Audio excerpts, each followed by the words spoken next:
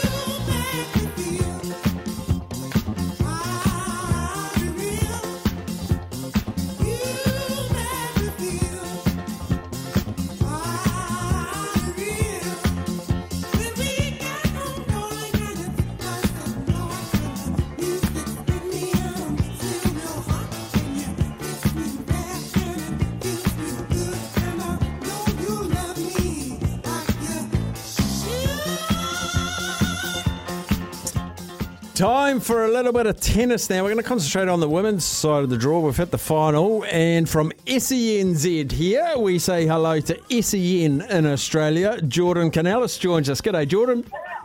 Hello, Staffy. How's things? Tremendous, actually. Absolutely tremendous. We've had a hoor of a day today. We had a bloke in studio who's just got back from the South Pole. Had him in studio for an hour. It was fascinating yarn. Fascinating yarn. But I want to talk to you about this big Aussie Open final. Interestingly, Russia versus Belarus, 23 years old versus 24. Rybakina against Sabalenka. Hard to pick for me. Yeah, it is. It is really hard to pick. I'm glad we've got this final because those two women have been the best performed women, the best and the most informed women throughout this competition. I mean, Victoria Azarenka, who lost in the semi-final to Rybakina, she's been magnificent. But Rybakina and Azarenka, two young ladies who are at the top of their game at the moment, and they've been the best, I think, for this Australian Open. They're both big hitters, big servers. It's going to be a powerful final. I mean, they're two of the biggest and most powerful ground strokers in the women's tour, and they really showed their abilities last night. I mean, they both had to get through a tight first set each. They both won their first sets in tiebreakers and then really put the foot down in their second sets and powered on through to the finals. So I'm glad this is the final we've got. There've been, there's many great players on the women's tour. Iga Swiatek, the number one player, she was knocked out a bit earlier. But as far as form goes, this is the right final. Yeah, Rybakina was the one that knocked out Swiatek, and she also knocked out Daniel Collins, Ostapenko, Azarenka, as you're saying. She's only dropped one set whole tournament, and I thought, geez, that's good. And then I looked at Sabalenka. She hasn't dropped a set at all. Now, that's unusual in women's tennis. Yeah, and she's in ripping condition as well, Aryna Sabalenka. So she's on from her previous tournaments leading into the Oz Open. She's on a 10-game winning streak, a 20-set winning streak, and as you said, hasn't dropped a set. This is her best start to a calendar year in her career, Aryna Sabalenka. So yeah, the fact that she hasn't dropped a set, especially in the first couple of rounds, it's probably to be expected. Not many of the top players will drop sets. But as you get into the quarterfinals and the semifinals, yeah, you're expected to maybe lose a set here or there. But the fact that she hasn't shows why she's probably the favourite. I think a lot of people are, well, actually, I won't say a lot of people, but I think there's maybe just marginally more support for Aryna Sabalenka going into the final as the favourite. But everyone knows how good Rybakina is as well. She's the reigning Wimbledon champion from last year. But yeah, Sabalenka's form has been incredible. Yeah, I wanted to ask you about which way do you think the people in the stands will go? And I quite often find when you're neutrals in the stand, you generally cheer for the player that goes a set down because they want it to be elongated. Yeah. How do you feel like the Australian public will support these two? an interesting question. I don't know if there's a natural hero and a natural villain. I don't think they're really pitted either way like that. Yeah, you're right. I mean, whoever goes down early is normally the one who the crowd get behind to be the underdog to come back. It's hard to say, really. I think there's been a lot of support for Aryna Sabalenka. I think a lot of people have seen maybe her ranking and her seed number. She's a number 5 seed at the tournament, so I think they want to see her do well. And the fact that this is her first Slam final as well, that's a nice story. I think a lot of people will get behind.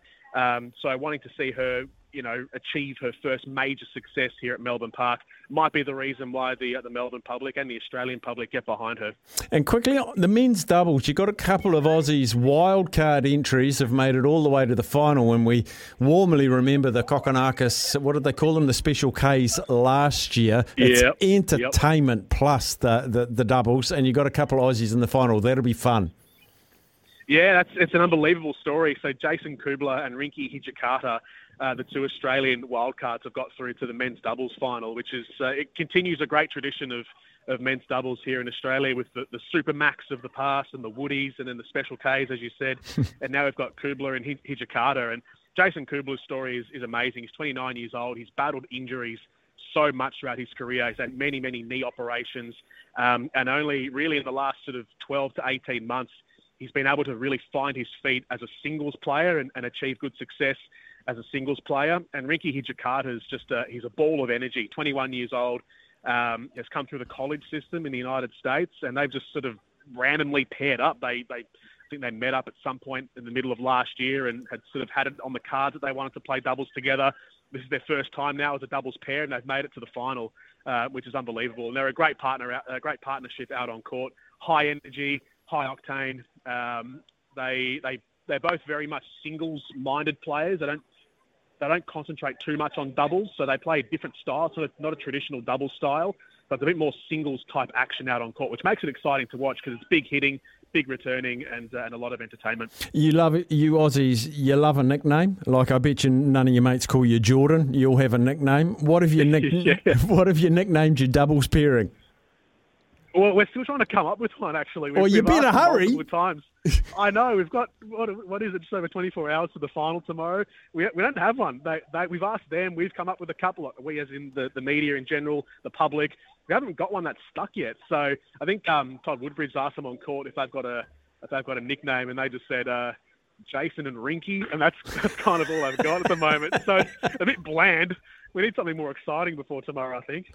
Oh, well, I'll work on it and I'll send it to you and see if we can get it going. Please do. Hey, good man, Jordan. Really appreciate you chatting to us today. It's been an amazing tournament and I'm sure you've enjoyed it. Absolutely. Cheers, Staffy. Thank you. Cheers, mate. Jordan Kounelis out of SEN in Australia. He's one of the great SEN commentators, and we do have commentary, remember, every night. And I'm guessing it's going to be 9 o'clock again tonight. It's been wonderful. It's actually lends itself to pretty good radio tennis. Once they stopped trying to say right-hand cross-court, left-hand backhand cross-court, down the line, comes into the net, you can't keep up. But it's really good on the radio. I do quite enjoy it.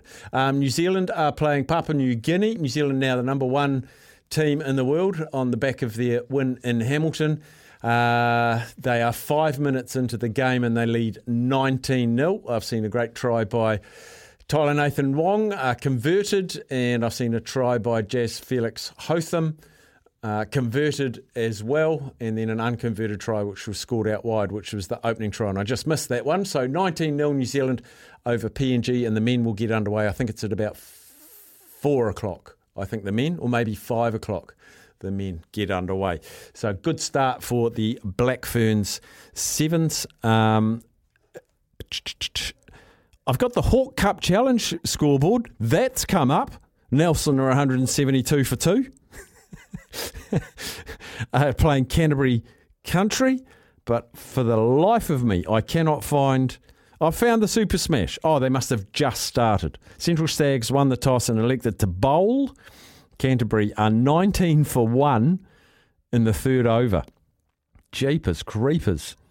And Bowes has every single one of those runs. 19 off 12 deliveries with 4 fours. He's gone bang.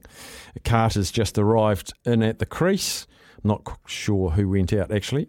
Let me tell you who it was. McClure went out, nothing off 4 balls. So 19 for 1, 2 overs and 4 balls have gone.